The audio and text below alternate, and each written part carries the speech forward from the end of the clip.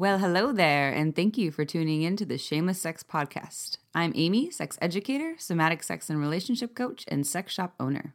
And I'm April, VP of an international high-end pleasure product company and boss queen sex toy mogul. We're best friends who make our own rules about who we are as sexual beings. With everything from how to be a badass in the bedroom, to pussy praising, to top tips for bringing your relationship to the next level, we have something just for you. So sit back, relax, and enjoy the show. Don't forget to head on over to our website at shamelesssex.com for more. And for 15% off of some of our favorite sex toys, use coupon code SHAMELESSPP in all caps at purepleasureshop.com. Hello, everyone, and welcome to episode number 28 of the Shameless Sex Podcast. I'm Amy, and here is April. Hi, everybody. Woo! And we have a guest today, and this is a really special guest. April will actually share kind of a more personal story on why this guest is so special to us. But we've both been listening to this lovely person's podcast. There's a lot of really wonderful gifts that they're sharing with the world in regards to fertility awareness. So kind of a different direction for our episodes, but this is really valuable knowledge, especially because it's not widely talked about. And so you'll probably learn a lot of new fun and exciting things. So I'll let April do an intro here of our guest. April, who are we meeting with today? We're meeting Lisa. Hi, Lisa. Hi. Lisa Hendrickson Jack from Canada, all the way from Canada. And you have an amazing podcast, right, Lisa, that you've been doing for how long now? It's 3 years this month. 3 years. And I'll tell you, so I have a personal story to share about Lisa because my other bestie actually was having her own fertility journey and for many years, about 3 years. And she told me so I could get in touch with her fertility journey. She was like, you have to listen to this podcast. This woman is changing my life. And then actually you did some coaching for her and she got pregnant using your methods. And you do a lot of coaching for pregnancy, but also to help people with natural, basically birth control. Correct? Yes, that's right. I teach the fertility awareness method, and so you can use that to avoid pregnancy, and it's just as effective as the hormonal methods, although it's a little bit different because you have to do stuff, but also supporting women to conceive and really helping them to understand what their menstrual cycle is saying about their body. You know, I think we're all taught that our periods only matter when we're trying to get pregnant, except that's not actually true. They matter all the time, and they're actually a sign of your overall health. And you've been basically like using fertility awareness as your primary method of birth control for like many years, right? Yeah. So I am 35. My birthday was last week, so I'm like newly 35. Birthday. Thank you. And so I've been using this method since I was about 19 years old. Wow. That's incredible. That's like 16, I don't even know how many years, a lot of years. That's because and Amy too. I mean, Amy actually like was using the IUD and got pregnant on the IUD. I have been an avid person like that doesn't like birth control. So I was using condoms when I was now my partner has, a vasectomy, but I was using condoms and people ask us constantly like, is there a better way than taking the pill or condoms? So especially when you have a monogamous partner or you're fluid bonded with a partner, you kind of want to figure out different ways to have birth control. So yes. Yeah. Yes, definitely. And I think I just wanted to, so the name of your podcast is Fertility Friday, correct? That's right. Okay, Fertility Friday. And I before we go in with some questions, I just also wanted to clarify for folks that are listening, this is a podcast for anyone that wants to learn about fertility awareness, which applies whether you're trying to get pregnant or if you're not trying to get pregnant. So this applies to all folks who are looking for something related to birth or not to birth. And so this has some useful information for you. And you also have a blog that's pretty popular as well. Yes. So I started out the year strong. I was doing weekly, but I'm working on some projects, some kind of offline projects, but I have quite a bit of posts on there specifically related to fertility awareness and different topics that have come up. And so the blog But the podcast is kind of like the main recurring, regular, committed. Every Friday, there's another episode. And I've been going strong. So it's a combination of both. Good job. And Fertility Friday is smart. And then everyone knows Friday it is. Friday's the day. We do the See You Next Tuesday method. We're every Tuesday. Love it. Love it. So we can dive in because I think we have some awesome questions so people can get clear on fertility awareness. So what exactly is fertility awareness, Lisa? Well, fertility awareness it's essentially an application of a very basic understanding of the female body and reproduction, an understanding that fundamentally every woman should know, and we should know, but we just don't know. So basically what it is when I'm describing fertility awareness, I often start by doing a little bit of myth busting. And so if you are anything like me, in my junior high sex ed class, I was taught that I could get pregnant on every single day of my cycle. There were no safe days. And so it left me with like this intense terror at the thought that anytime I had sex with a male partner, I would be potentially pregnant. And so it turns out that there's only a very small window of fertility in the menstrual cycle. So it's about 6 to 7 days total. And what fertility awareness is it allows you to figure out how to identify which days are fertile so that you know, and then you get to decide what you're going to do with that information. So if you're actively avoiding pregnancy, then you can figure it out. So on those particular days, you decide whether you're not going to have the sex or whether you're going to use a barrier method or some other form of birth control, contraception, alternative sex like outer course where fluids don't mix. But whatever it is, you get to decide how you're going to manage those days. And then the rest of that time, you can just have the sex and not get pregnant. And there's obviously a bit to it. You kind of have to learn, especially if you're using the method for birth control, so that you can get the effectiveness, the high effectiveness rate. So there are a few things you have to learn if you really want to use it, if you're serious about it. But I think that the piece of just understanding that there's a small window of fertility is key. And so similarly, if you're trying to conceive, being able to pinpoint that window, especially as we get older, that window shortens. So a young woman, I'll just kind of share that, one of the main kind of the center of the method is being able to understand and learn about your cervical mucus. And so to be able to look for it, watch for it, so that you can actually see. So, when you're in your fertile window, you produce cervical mucus. And so that's something that most of us are not taught about as women. So there's a lot of women who have ended up in the doctor's office month after month thinking they had an infection, but really it was just their natural cervical mucus. And so when you are able to figure that out, then you're able to really identify. And when you're trying to conceive, on the flip side, when you're younger, you naturally have more days of this cervical mucus. As you get older, so by the time you hit your early 40s, you may have fewer days. So it becomes even more important when you're trying to conceive to be able to figure out which days are your fertile days, because the window could be even smaller than that 6 to 7 days that I mentioned. So this is like free knowledge that our body offers us, free birth control or knowledge on how to get pregnant that no one tells us. Instead, we're told that we have to pay money and put hormones in our bodies, when really there is a whole, it's like kind of scientifically proven system that has always been here for us. Correct. Oh, Amy's got so many questions. If you use this properly for a birth control method, do you know the success rate if it's used properly? So there have been studies that have been done specifically with the symptothermal method. And so what that is a combination of monitoring cervical mucus specifically, and many women will monitor the position of their cervix, but it's cervical mucus would be the primary. And then your temperature. So for any woman who's listening or man who's listening, you may have heard that after ovulation, so after you ovulate in your cycle, if you're measuring your temperature every day, so kind of first thing when you wake up in the morning, after ovulation, there's actually a noticeable shift that you can put on a graph on a chart.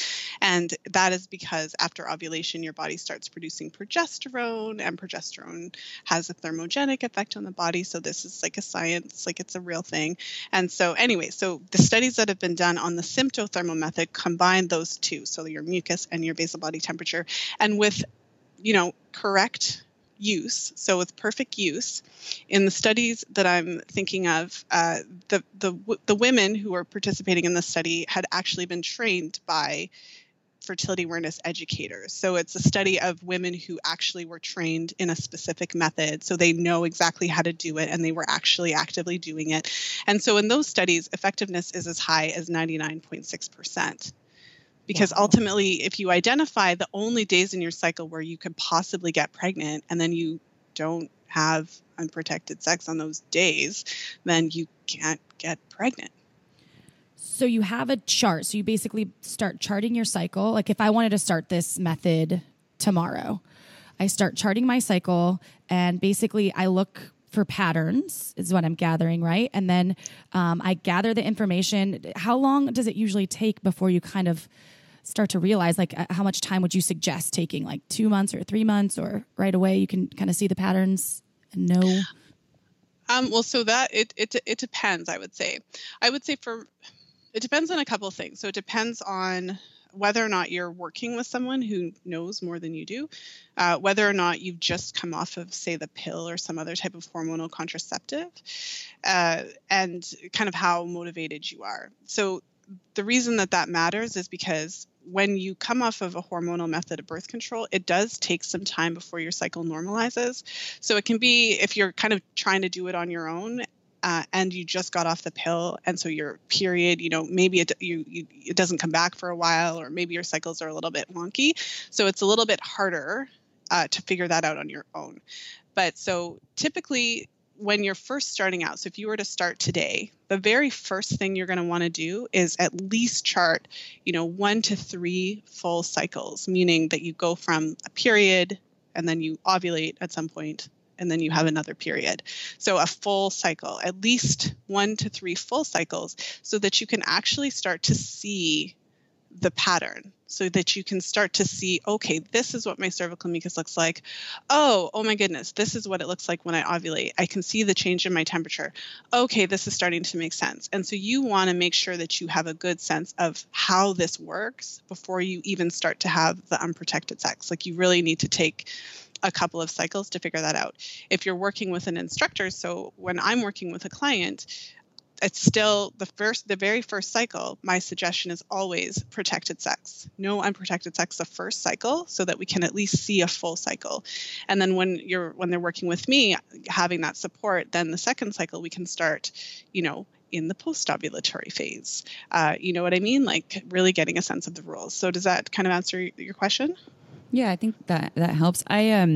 So I actually have dabbled with this a little bit, and I personally think that, and you probably would agree, that it would be really helpful for someone to work with someone like you to help them, support them through this, whether, again, you're trying to get pregnant or not, because to learn the ins and outs of what cervical fluid looks like and how it changes and how exactly to look for it, and what it is that you're looking for. And I mean, it's a process, and I think a lot of folks don't necessarily understand, nor is there a lot of perfect literature, and imagery and support that they can find. So as someone who's experimented with this a little bit, and felt like it was very challenging to do on my own, I don't know if you want to speak to that, why it would be important for someone to have support or a coach. I guess that's what you call yourself, right? Fertility awareness coach.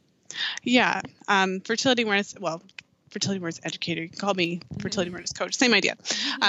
I would say that there was a time, I'm guessing, when kind of like before the majority of women were taking hormonal contraceptives for a period of time, where charting would have been really just quite simple. And so I'll just kind of share with you that I have a term for women who have, say, never used hormonal contraceptives or potentially only used them for a really short period of time. So I have worked with women that maybe tried the pill, but they really reacted badly, so they only used it for like a month. And so the term for these that I just, made up are virgin cycles. So this is the menstrual cycle of a woman who has never used hormonal contraceptives for any, significant period of time. So for women who are otherwise healthy, no endocrine disorders, no thyroid problems, no PCOS, no hypothalamic amenorrhea, like, you know what I mean? Like, we're just regular healthy person and you've never really used hormonal contraceptives, then typically a woman's cycles are not the same and not quote unquote predictable, but they follow kind of a pattern. And so although a woman is not going to ovulate on the exact same day every cycle, and her cycles month to month are not going to be exactly the same, it may be a little bit easier for her to chart her cycles because she'll have her period.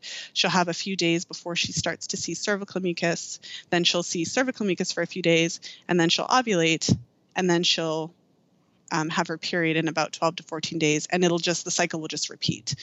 And so there is a small percentage of women who fall into that category, like virgin cycles. Their cycles are pretty regular. They come, they go, like nothing happened. And so for those women, they wouldn't potentially require, the services. These are the women who could pick up a copy of Tony Weschler's Taking Charge of Your Fertility, otherwise known as the Fertility Awareness Bible, or any of the other resources, and read the book and just kind of like be off to the races and kind of wonder why so many women have an issue with it. Like these are the women that are like, why would someone need a teacher? This is so easy.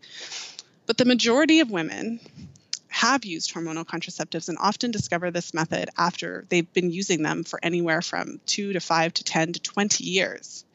And so what happens in those situations is that your cycle it just doesn't look like that. And there's a lot of complexities that can happen. And especially if a woman's trying to conceive and she's not successful, there may be issues, or reasons why she's not conceiving, reasons that can show up in her chart.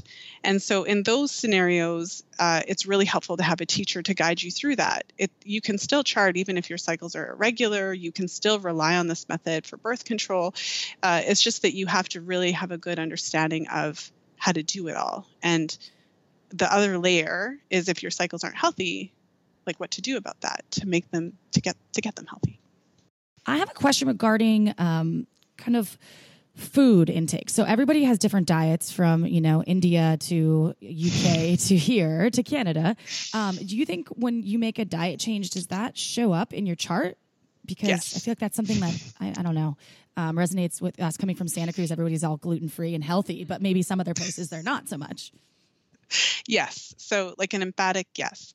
So one of the things that's really interesting when you start to chart your cycles is that you start to see how different things impact you. And so it's not uncommon to I've had this experience and many of my other colleagues who also do this fertility, awareness education when working with clients, where you'll literally work with a client and they'll see that their job is totally stressing them out and messing up their cycle. And so it drives them to kind of make a total career change. And you're just like, whoa, how did that happen? So I've seen it. I've seen it where, for example, I've had a number of clients who have different food sensitivities or gut issues. So for example, clients that have symptoms of IBS. So, when they eat certain things, they have like intense stomach pain and, go between diarrhea and constipation. So that's a bit of an extreme example, but I've worked with clients who, we look at everything, we do an intake, we go through their history. And, I check in with them, like, is there anything that you feel like when you eat it, you don't feel good? Or are there any foods that you actually think you might be sensitive to, for instance? And I've worked with a number of clients who will then kind of take out some things like you mentioned, gluten-free diet, or maybe they'll take out coffee because when they drink coffee, they have a stomach ache. And then you'll see their chart shift in this just incredible way where perhaps they had abnormal cervical mucus patterns, like they were seeing mucus all the time, and then they remove certain things and then the mucus goes away. And all of a sudden their mucus patterns look more healthy and what you would expect to see. Or I've had clients that have irregular bleeding where they just have all this bleeding, like it's just all the time. And like throughout there's just spotting. And then they identify certain things and food related things and they remove those. And all of a sudden that kind of normalizes. And so it's not magic. And of course it's not always dramatic. So for some clients that may not be the answer, right? Like some clients may have certain symptoms and they remove the food, but that is not what's causing that issue for them. So it's not always the same thing. But yes, to answer your question, absolutely, food can make a huge difference in the cycle. So really, and from there, so cervical mucus can determine our stress levels as well as like if the foods we're eating aren't, basically going with our bodies and what we need. I had no idea that because that's like groundbreaking information for me. Okay. My pussy does a lot for me. Totally. Like, it's crazy. Well, the thing about cervical mucus is that your body doesn't just randomly produce it for no reason. So as you approach ovulation, your estrogen levels are rising. And so your mucus is produced in response to your hormone levels. And so once you, like for me, like I studied how to read the chart. So I actually like went to school, like I went to like fertility awareness school. So I trained through Justice College. And so I was, but so for a person who can read the chart, like you can look at a person's cervical mucus and it does give you some information about their hormone levels. So if you think about it from that perspective, if a person is sensitive to certain foods and then they're consuming it, that can cause inflammation in the body, and it can disrupt hormonal levels, and it can also delay ovulation. So you can have a situation where this particular food for this particular person is causing a certain degree of stress on the body, and that therefore is kind of having an effect on ovulation. And so then you have this kind of elongated mucus pattern where instead of just, so in a healthy cycle, when things are kind of swimming along, your estrogen would rise, you would start to see cervical mucus, and that's going to lead to ovulation. Like it's like a sentence, like we have a beginning, a middle, and an end. So we start to move towards ovulation, then we ovulate, like we get to the point and it happens, and then we move on for the second half of the cycle. But when there's other things going on, even even other types of stress. So one of the things I see a lot with my clients is like if you're traveling, or if you've got like your sister's getting married and you had to stay up for 3 nights helping her with decorations, whatever the case is, some sort of stress, and then that can kind of delay ovulation. So you can what happens when women start to chart their cycles is that they start to see how integral, like how intimately connected their cycle is to basically everything that's going on in their lives. And I think for many women, it's just such a it's like, whoa, like how is it possible that my cycle can be affected by all of these different things? Like especially when none of us have ever been taught about our cycles to begin with. When looking for cervical fluid, it goes beyond just, looking at your panties and saying, oh, there's cervical fluid. There's a whole different technique to it. Can you describe that? Yes. So when looking for cervical fluid, there's 2 kind of camps. And so some women will actually, insert a finger into their vagina and look for cervical mucus. And so when I'm working with clients, I encourage them to actually use like the wiping method. So, every day we go to the bathroom a lot. So if you're anything like me, I go to the bathroom at least like 4 or 5 times a day. So when I go to the bathroom, I'm already wiping myself, right? Like, I mean, this might be TMI, but I'm guessing that's kosher a moral around here. of our, yeah. All right. So I'm already wiping. So basically what we're doing is we're wiping intentionally. So when you go to the bathroom, you'd actually wipe before you go to the bathroom and take a look at the toilet paper to see if there's anything there. And then you go to the bathroom and then you actually wipe again. And so that might seem a little strange, but like when you go to the bathroom, you're like pushing and things come out. And so if there was mucus hanging out in your vagina, you want to check after you go to the bathroom as well, because sometimes that pushes it out. You can tell like I'm super comfortable talking about bodily fluids, but that's basically how you check, and you check throughout the day. And so what happens is the majority of your cycle, so what you would expect to see kind of in a normal cycle, healthy cycle, is that the majority of the time you're going to be wiping and it's going to feel kind of dry, like there's not, and you're going to look at the toilet paper and there's like nothing there, because the majority of the cycle you are not fertile, so you don't have mucus for the majority of your cycle. And so when you do this, you really notice when it shifts, right? So you have your period, and so I'll just give you like a cycle example. So let's just say that a woman has like just a regular run-of-the-mill cycle, no big issues to speak of, and so she has her period, and then for several days after her period, if she's wiping every time she goes to the bathroom before and after, she's going to notice that it's like dry, there's like nothing there. And so then at some point that's going to switch, and she's all of a sudden going to feel like, oh, this is a little different, it doesn't feel dry anymore, it feels kind of smooth, or it feels lubricative or slippery. And then when she looks at her toilet paper, all of a sudden there's going to be stuff there that she can actually pick up and like test between her fingers. So it might look like creamy white hand lotion. It could look like raw egg whites and like stretch super far between her fingers. And for other women, they might just notice that it feels super lubricative, like super slippery. I always joke that it's like your hand hits the back of the toilet paper, or your hand hits the back of the toilet, like when you wipe yourself. But maybe there's nothing that you can actually pick up, but the toilet paper is just wet. Either way, that's your mucus. And so when you're wiping and you're wiping every day, then you start to notice that there's a period of time in your cycle where you actually start to see this mucus stuff. And it's, it's very exciting when you see it for the first time. And then after you ovulate, then you would, not have the mucus anymore. It dries up after ovulation. Progesterone shuts down your mucus production. And so for the rest of your cycle, you would expect to see, again, dry.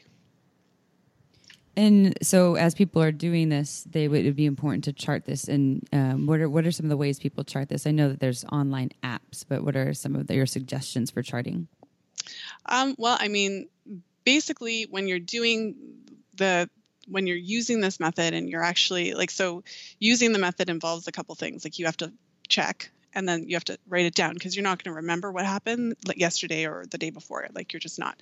So yes. So there's lots of different ways to chart. And when I first started charting back in like 2000, yeah, not a lot of apps then. There was no apps. I was in my first or second year of university, and yeah, I don't even know if I had a cell phone the first year.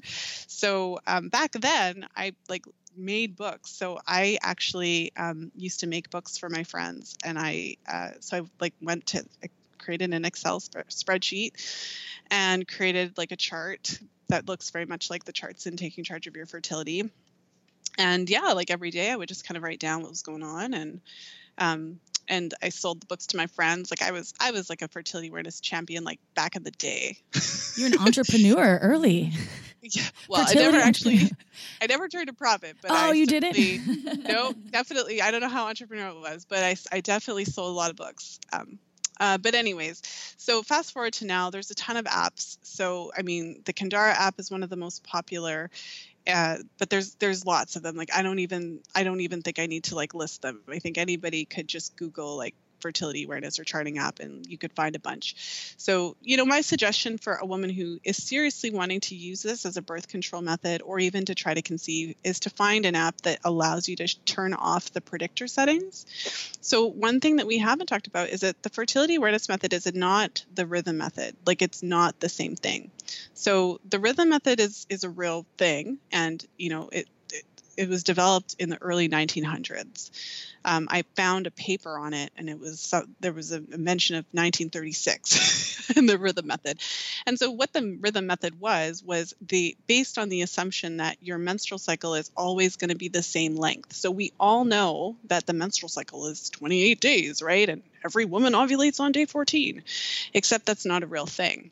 And so the rhythm method is based on this idea that our cycles are always going to be the same and that we can predict what the next cycle is going to be like based on this cycle. And so although fertility awareness is not that, fertility awareness is based on actually checking every day to see what's going on and deciding at the end of each day if today was a fertile day. And that has nothing to do with what happened yesterday, and it has nothing to do with what you think is going to happen tomorrow. So it's quite literally like a day-to-day, we're going to figure out our fertility based on what's happening literally today. And so a lot of these apps have predictor settings. And so what it does is it kind of calculates the average of your cycle lengths based on your previous cycle lengths and then tells you when you're going to be fertile. And a lot of women like that. They take, I think it just feels comforting to feel like this is what's happening. But I've worked with hundreds of women and seen thousands of charts. And so every single woman, regardless of how regular your cycles have always been, will have a short cycle and a long cycle at some point in her life.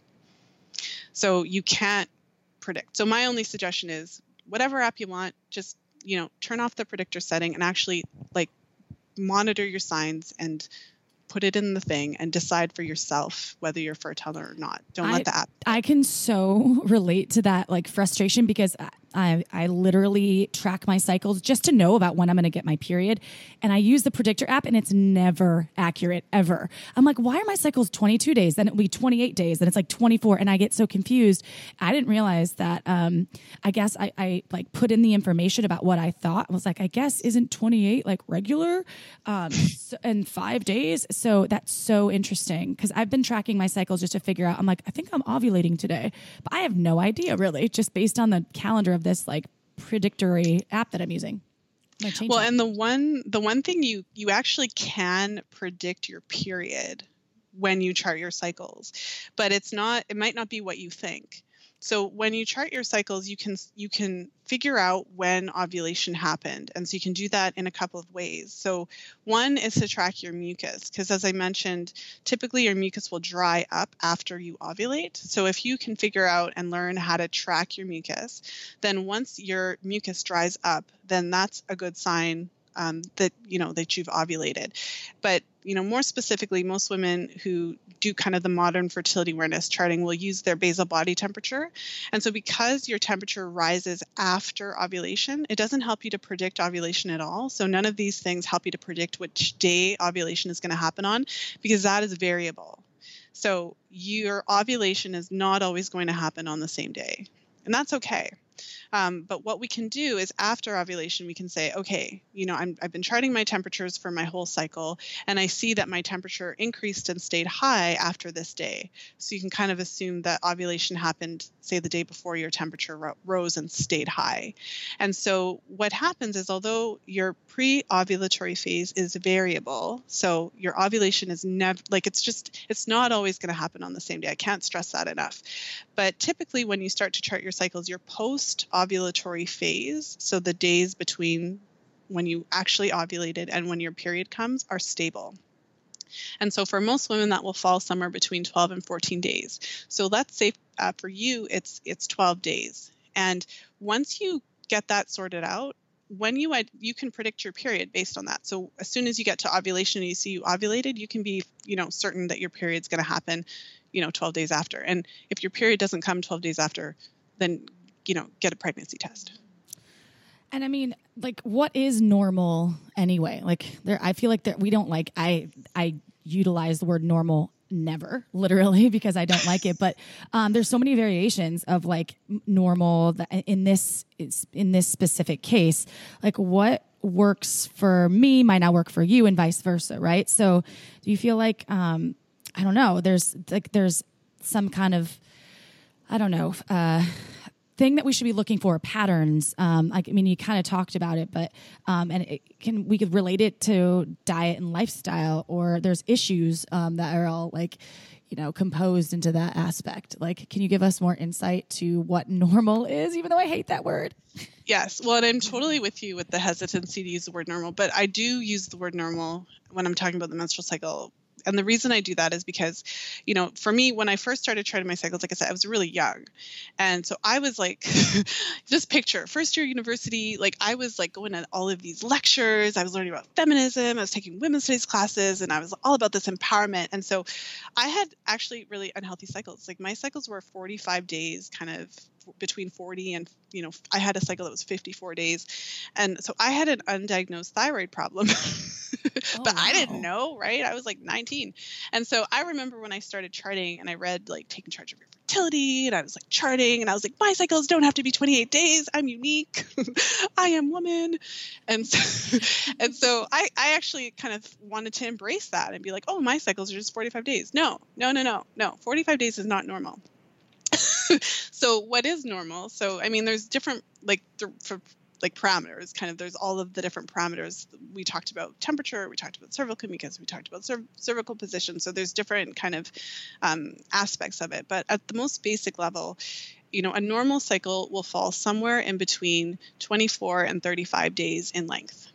And although, like I mentioned, ovulation does vary from cycle to cycle and does not always happen on the same day, in a normal kind of healthy cyclical pattern, we would expect that your cycle length isn't varying more than, say, 8 days from cycle to cycle. So, for example, you wouldn't expect to have a 21-day cycle and then a 45-day cycle and then a 32-day cycle and then a 54-day cycle. Like, that is not normal.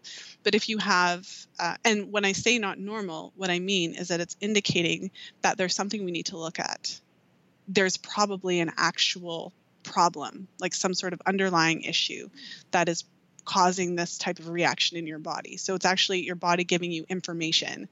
And that's why it's important that all women have a good understanding of their menstrual cycle, because regardless of whether or not you want to have children, if your menstrual cycle is, for lack of a better word, a hot mess, that is actually your body giving you information about your overall health. And so your cycle can help you to identify different issues that are going on health-wise, or even in your life that need attention.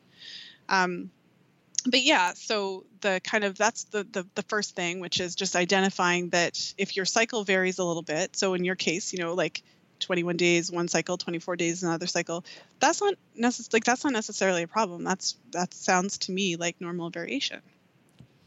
And so in regards to normal or typical, I'd say, so say someone had, a 28-day cycle. So what you're saying is typically they could expect somewhere around 12 days after they ovulate, after they are not seeing any more cervical fluid, of a period of where they can have intercourse without getting pregnant. So this is, I guess, coming from the perspective of someone who's not trying to get pregnant. And then they should also have some days that would come, that would come after they stop bleeding, and then that's when they would, after a couple of days, and then they would start seeing cervical fluid. I mean, how many days can you say in a average cycle that someone could expect to have safe days to have intercourse?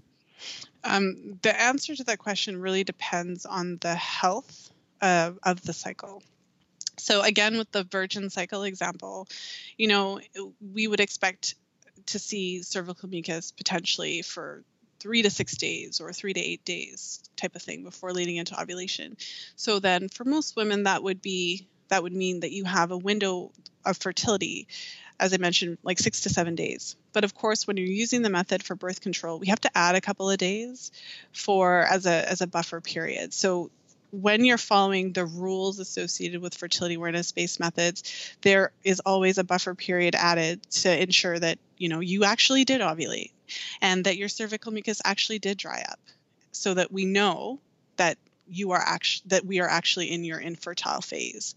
So what it typically looks like is, 7, potentially 9 days in the cycle where you can't, where you are potentially fertile, and then outside of that window, then those are the days that you are not fertile. However, as I mentioned, for women who are coming off of hormonal birth control, for example, I've worked with a number of women who, have kind of both post-birth control charts. And, sometimes it really depends. So some women may have a situation where they have just mucus, like days of mucus. I've seen women that have mucus for like 2-3 weeks. And that's because of some other issue that's going on. So something else that we need to identify and kind of work on. And so in those cases, it kind of sucks, because then you have kind of this long period where you have to consider yourself potentially fertile, even though clearly you're not fertile for 3 weeks. But because we are seeing kind of these abnormal mucus patterns, we kind of have to, it just means more days of potential fertility, because you don't know.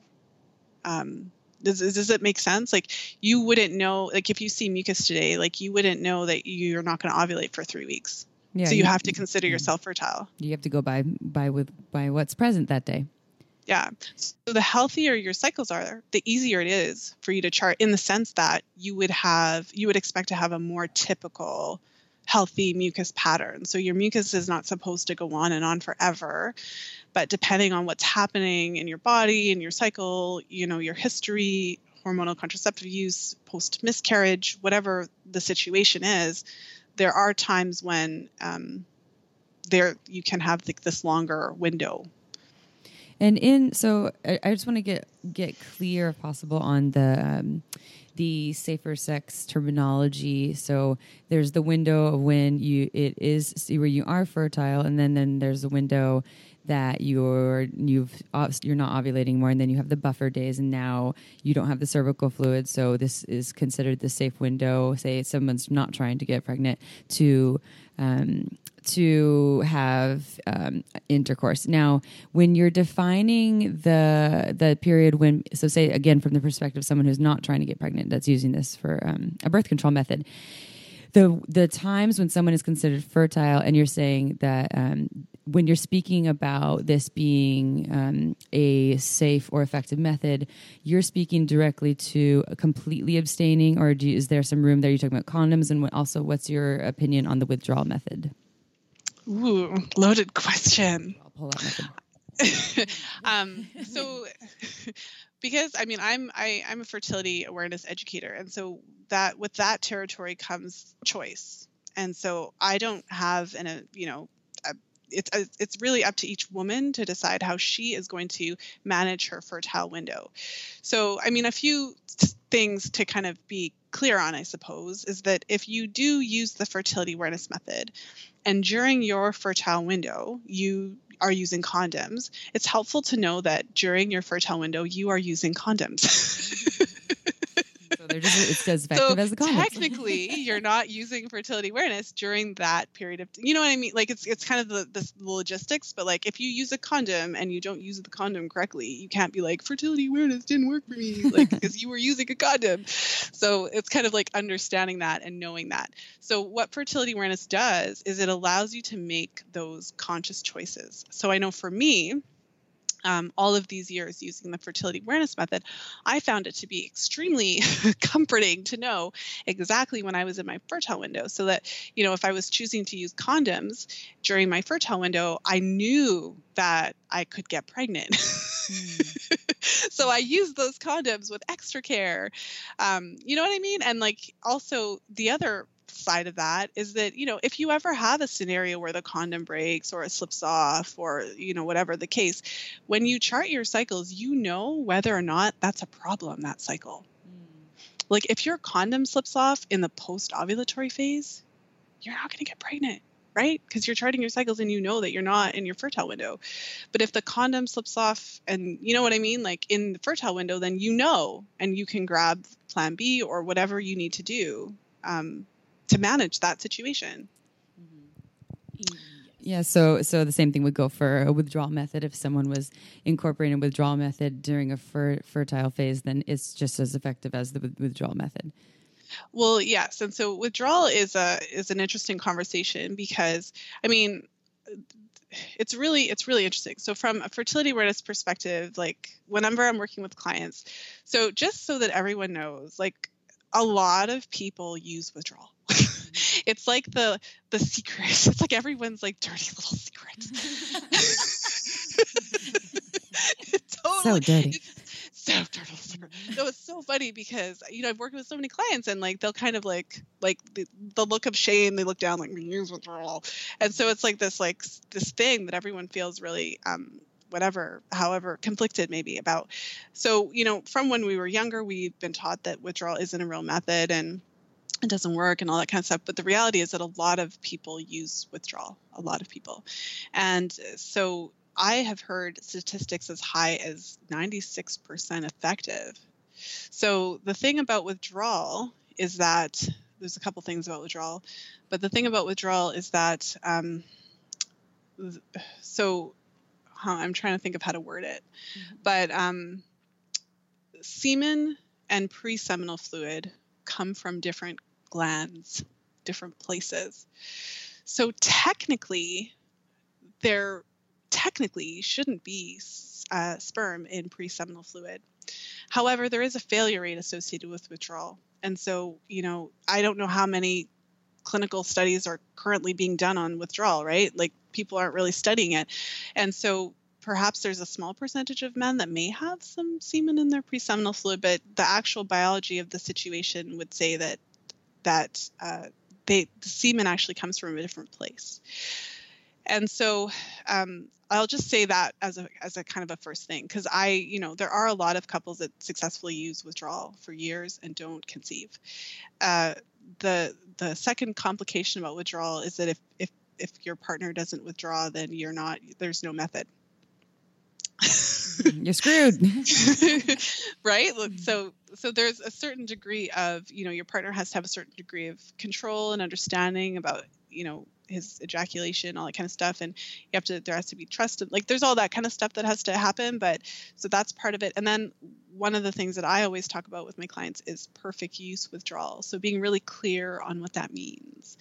Have you ever heard of the term contact pregnancy?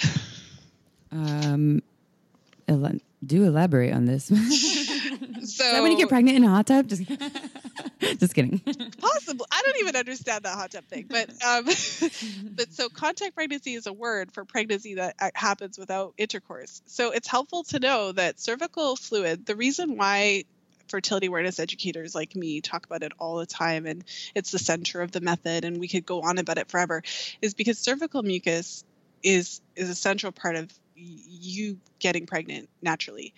And cervical mucus actually draws the sperm into your cervical crypts and then proceeds to like push it into your uterus. Like basically cervical mucus is like grabbing the sperm and like throwing it at the egg. Just throwing it. And so it's very interesting because there's a lot of research that has been done about it. So that it's actually a scientific thing.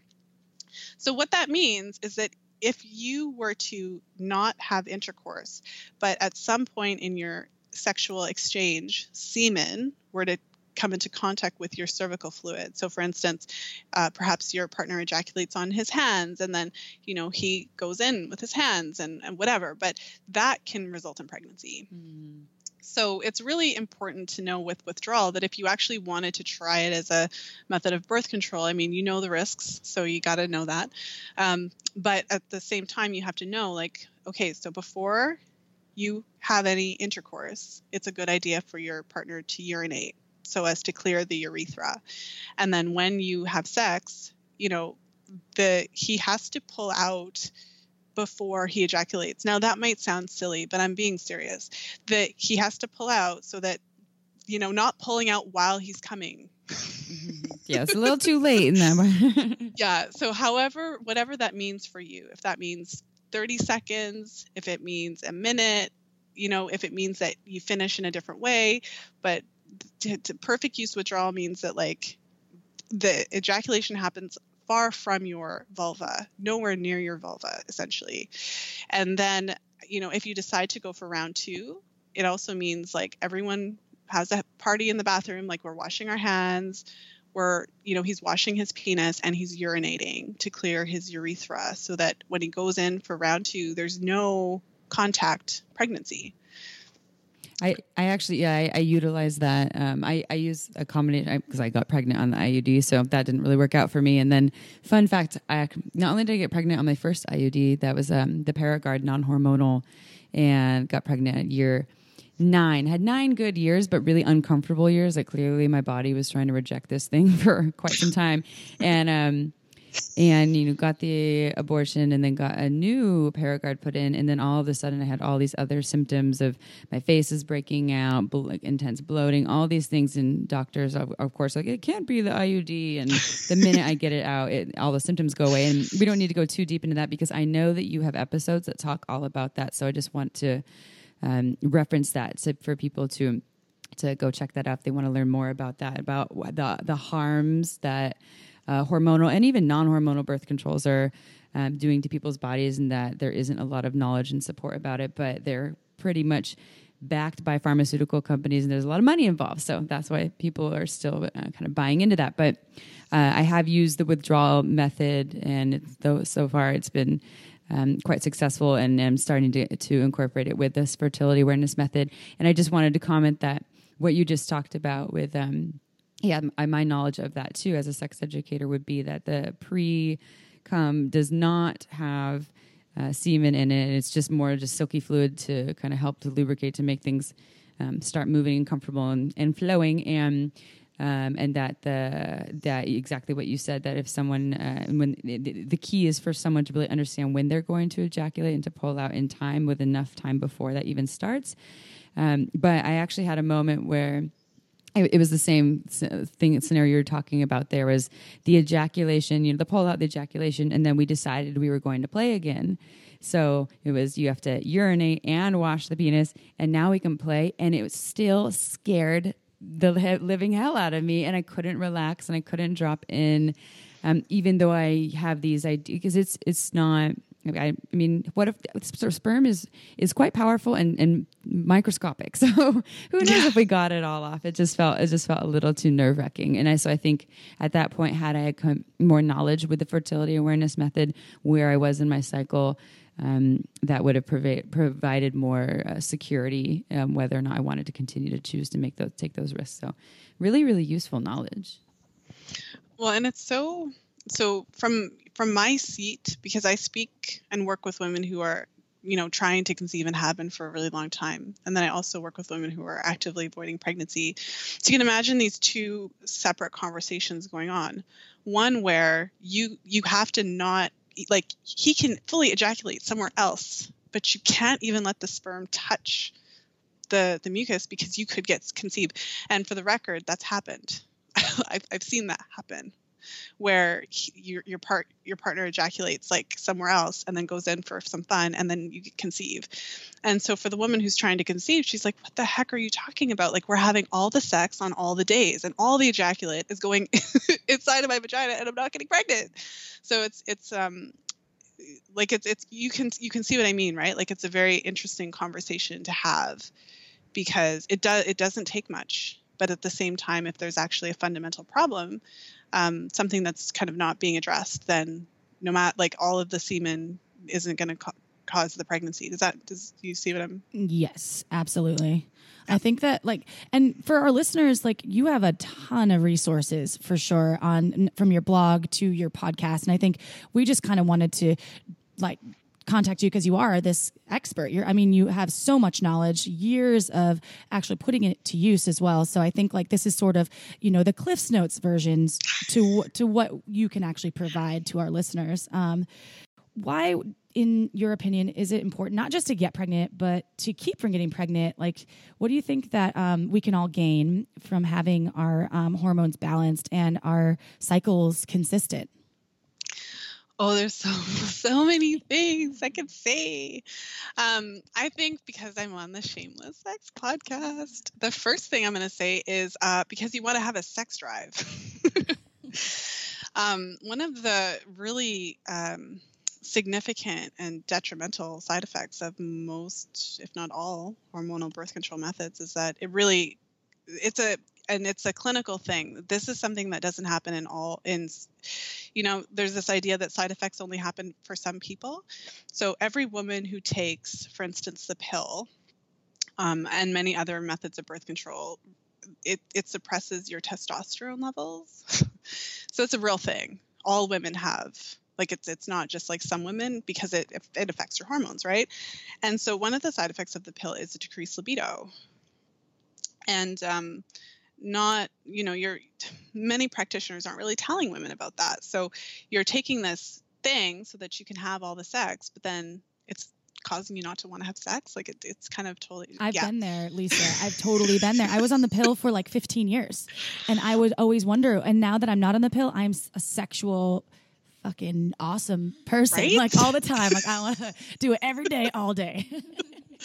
That's what I'm saying. And if you so for me, part of the reason why I do this stuff is because picture, like, I don't know how old you were when you went on it, but I'm, as a grown woman now, like, I'm pretty, and I haven't been on hormones for, I had a brief stint when I was a teenager, but I haven't been on them now for, over 15 years. And so I'm pretty clear on my sex drive. However, if I started taking the pill when I was 13, how the heck would I know what my normal sex drive was like? And then I continue to take it until I'm 30. So, you know what I mean? Like, you're robbing women of their normal sex drive. So that's one reason why fertility awareness is helpful, or other types of non-hormonal methods, because then you can just be. And so one of the things that I'll say, so from my perspective, we, often when you're in a relationship, I think someone mentioned something about, like, fluid, I forget the word, but wanting to have that intimacy, like not wanting to have a condom in between the two of you, wanting to have that skin to skin. So the way I see it is when you're on hormonal birth control and it's actually messing with your hormonal profile and messing with your libido. And there's studies that show that hormonal contraceptives are associated with not only lowering libido, but also thinning out your vaginal tissues. There's a certain percentage of women that experience painful sex because of the negative effect that these hormones can have on literally your clitoris and your vaginal opening, those types of things. So even though you don't physically have something between you, if you and your partner are not using condoms, you have something between you because you don't have your sex drive. Okay, so I'm going to leave that one there. So the sex drive, but so from my perspective as well, because what I see happening, you could think of it as like a cascade of interventions. And the first intervention being hormonal birth control. So for a woman that does plan to have kids at some point in her life, but obviously, doesn't want them now and is looking for birth control, it seems like, okay, hormonal contraceptives are the best option. But then what happens and what I've seen is that, you take them for a really long time and it does have an impact on your cycle. So a lot of women will come off of it. And some women will get pregnant right away and some women won't, but all women will have some sort of impact on their actual menstrual cycle. And so there's a very real transition period that your body goes through after you come off of hormonal contraceptives, especially after long-term use. And so that can take anywhere from a year to 2 years. And for women who have used the shot or the implant or other types of hormonal birth control methods, that transition period can be even longer. So from a fertility standpoint, using something like the fertility awareness method that doesn't actually impact your actual fertility can be a way of preserving your fertility, such that when you're ready to conceive, you can just switch it up and start having the sex on those days, and that's it. Whereas if you're using a hormonal method, you don't even know that there's this transition period because no one tells you. And so then, you go off of whatever hormonal contraceptive, you start trying to have a baby. You don't get pregnant in the first 6 months. You run to your doctor. All of a sudden, you're getting IUI, you're getting Clomid, you're getting this and that, and you're on the IVF train. And you didn't even know, if you had just came off of this a year or two before you were ready to start trying and gave your body the time to really transition and figure it out and for your cycles to normalize, you're paying attention to your cycles and all that dietary stuff we touched on, you'd be fine. But instead, you're on this IVF train because you didn't know that there was a transition period. You know what I mean? Right. Absolutely. It's like complex, but it's also very simple. That's what I'm taking away from all of this. Yes. So, that's the thing. It's like once you start learning about your body, which I think young women everywhere, this should be taught in high schools instead of abstinence and here's a tampon, shove it up there. Don't worry about your fluids. Like, anyway, I have so many things I want to say, but we're running out of time. How can people find you, Lisa? Where can they go to find your podcast, to find out more information about what you do for education and coaching? Okay, well, thank you for asking. My website is fertilityfriday.com. And so I have lots of information on my website. The podcast is Fertility Friday. So a simple search for Fertility Friday in your favorite podcast app will lead you to the podcast. So at this point in time, I have almost 200 episodes. It's been a good 3 years. And so there's tons of information about the things that I've spoken about today and tons of interviews with different experts in different areas around fertility. And in terms of my programs, I do one-on-one work with clients. I do group work, and the groups are a lot of fun. I teach fertility awareness. And so, a bunch of women who are like-minded get together and say, I want to learn how to chart my cycles I want to be able to rely on this method of birth control. And so it's nice to be connected with women who are of like mind. So those are the best ways to get in touch with me. Awesome. We can't thank you enough for the wealth of information and for taking the time that wasn't on a Friday to podcast with us. We're on a Tuesday, but we really appreciate you, Lisa, and everything you're doing. Your work is beautiful. You have the most soothing voice to listen to as well. So yeah, thank you so much. And anytime you're in California, come holler at Amy and I. Oh, well, thank you so much for having me. You two are so sweet, and this was a lot of fun. I wish you the very best with your podcast. Awesome. We'll see you soon. Thank you, Lisa. You're welcome. Ciao for now. Don't forget to head on over to our website at shamelesssex.com for more. And for 15% off of some of our favorite sex toys, use coupon code SHAMELESSPP in all caps at purepleasureshop.com.